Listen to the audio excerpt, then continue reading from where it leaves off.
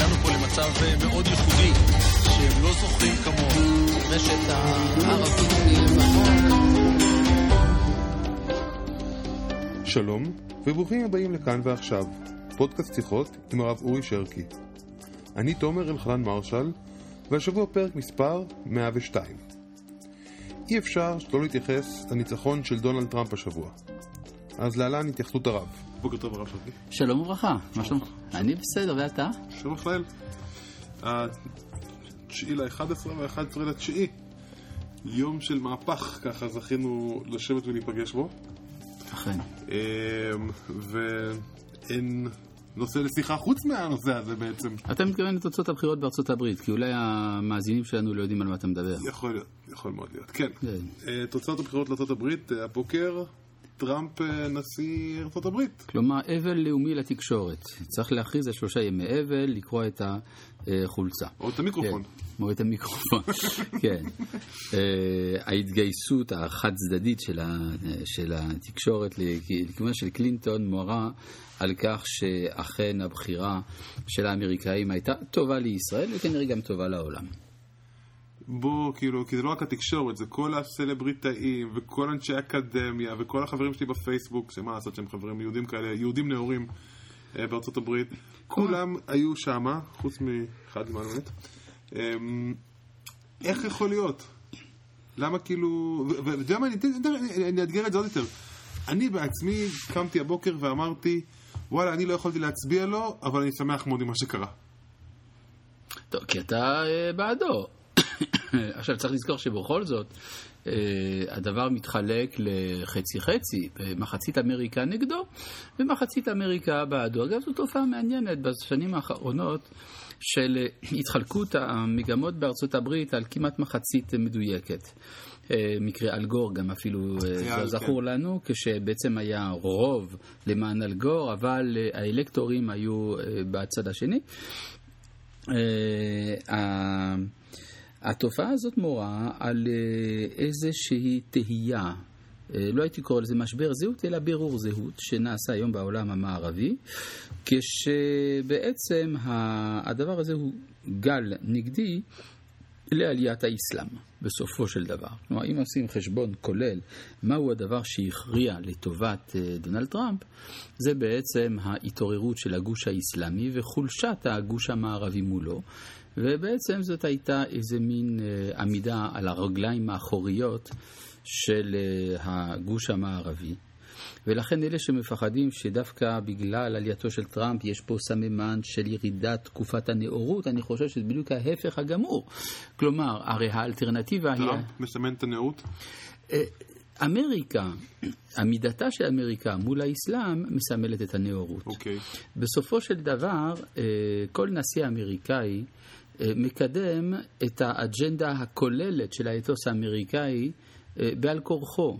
זאת אומרת שלא מדובר פה בין רפובליקנים לדמוקרטים, אלא באמריקה כמכלול מול העלייה של הברבריות הערבית מוסלמית. איך זה שלפני 8 שנים עם כל העלייה של... הייתה אמונה גדולה שאדרבה, בחירה של אדם עם שורשים אסלאמיים מסוימים, אבל דווקא עמידתו בראש הפירמידה האמריקאית תגרום לפיוס.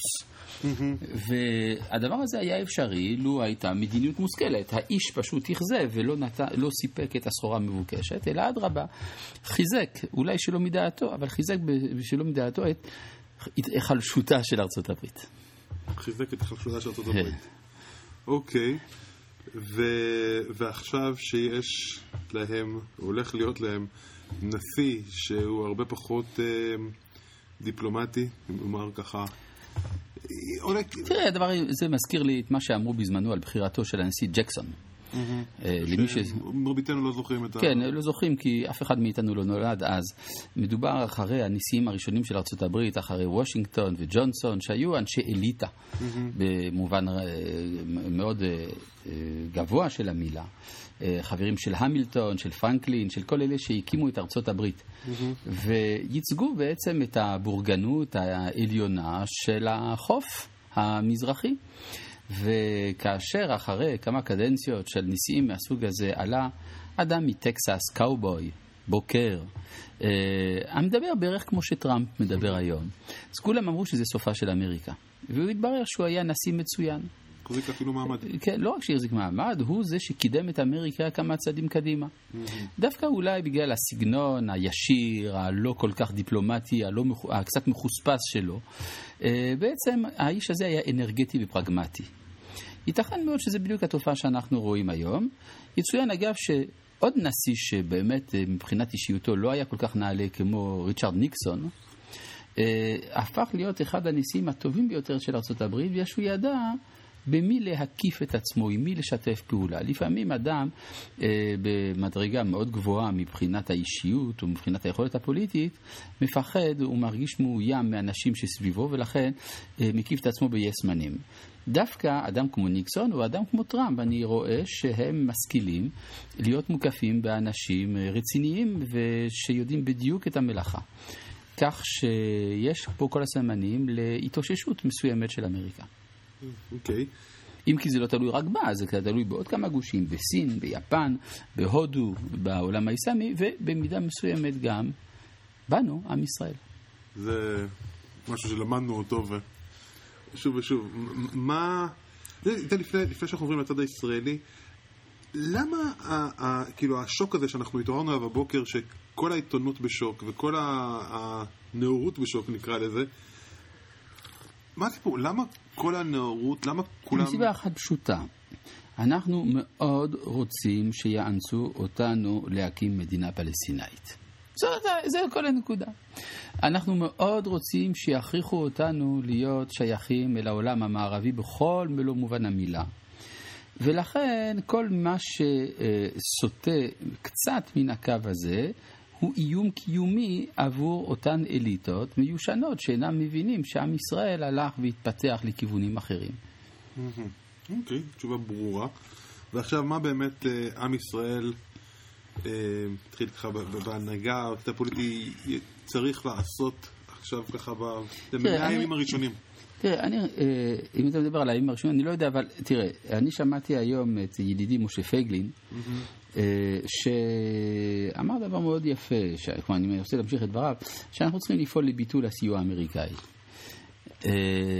התלות הזאת היא איננה בריאה, לא אומר שצריך כל דבר לבטל, ודאי שתלות אסטרטגית יכולה גם לעזור לנו, אנחנו יכולים גם לרכוש נשק וכדומה, אבל אנחנו הגענו למצב כזה שאנחנו כבר לא איזה רפובליקת בננות. אנחנו היום חלק מן המשחק, גם במובן הטכנולוגי וגם במובן התרבותי של העולם, גם במובן הפוליטי. ואנחנו צריכים לדון עם ארצות הברית שווה בשווה, בתור קובעי המדיניות האזורית. לא רק בתור עושה דברה, אלא בתור מי שנותן להם עצות. כי בינתיים ארצות הברית התגלתה ככישלון מוחלט באזור שלנו, ואולי כדאי ללמוד ממי שדווקא לא נכשל בתחום הזה, דיינו ממשלת ישראל. אבל לא רק ממשלת ישראל, כי ממשלת ישראל מייצגת גם כן בעל כורחה את הערכים של היהדות. והערכים של היהדות, אלה שמייצגים אותם בעל כורחם, אליהם ערכים אוניברסליים ובעלי תוכן מדיני, ולא רק דתיות של קיום מצווה זאת או אחרת, של סעיף פרטי בשולחן ערוך. יש לך דוגמה שאתה יכול לתת לנו את זה בטיפה, אפילו צריך לחשוב כמה שניות על פתרון השאלה הפלסטינאית למשל. Okay. כן, בוודאי. הגיע הזמן לדבר על הענקת אזרחות ירדנית מחדש לכל ערביי יהודה ושומרון, למשל. כן, למשל על הקמת ועדה בינלאומית על גורלה העתידי של סוריה, כשישראלים ישבו בוועדה הזאת ויוכלו לקבוע מה יתרחש בתוך השטח המופקר הזה.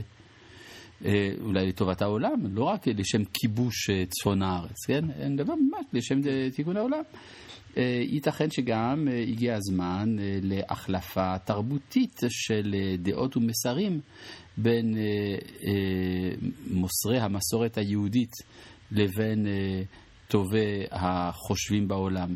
לא מדבר רק על האבנגליסטים מועדי ישראל, אלא באמת על פעילות שעניינה קידומה של חשיבה יהודית אותנטית בשאלות גם של מוסר וגם של חברה וגם של פוליטיקה בינלאומית. ואתה רואה את זה עכשיו שיש שם סדר אני חושב שיש היום קרקע רעיונית שמאפשרת את התחלת המחשבה על הנושא.